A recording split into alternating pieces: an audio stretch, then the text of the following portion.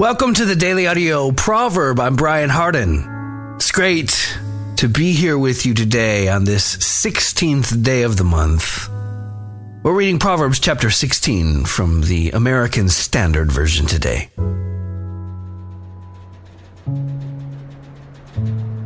The plans of the heart belong to man, but the answer of the tongue is from Jehovah. All the ways of a man are clean in his own eyes, but Jehovah weigheth the spirits. Commit thy works unto Jehovah, and thy purposes shall be established. Jehovah hath made everything for its own end, yea, even the wicked for the day of evil. Everyone that is proud in heart is an abomination to Jehovah.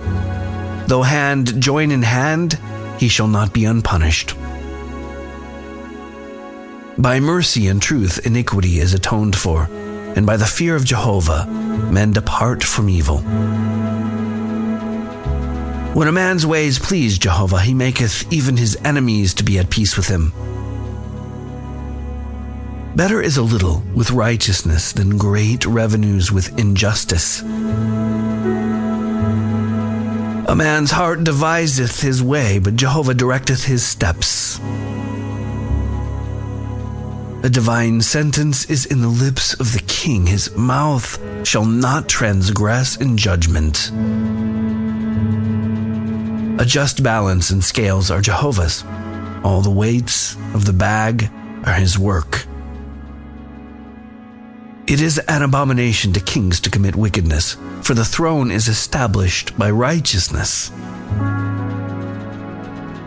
Righteous lips are the delight of kings, and they love him that speaketh right.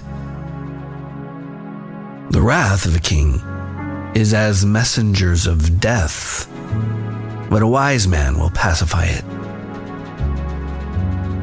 In the light of the king's countenance is life, and his favor is as a cloud of the latter rain.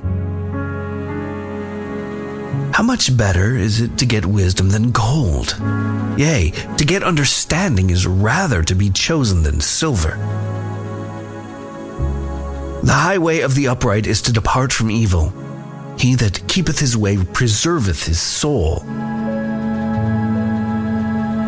Pride goeth before destruction, and a haughty spirit before a fall. Better it is to be of a lowly spirit with the poor than to divide the spoil with the proud. He that giveth heed unto the word shall find good, and whoso trusteth in Jehovah, happy is he. The wise in heart shall be called prudent, and the sweetness of the lips increaseth learning. Understanding is a wellspring of life unto him that hath it, but the correction of fools is their folly.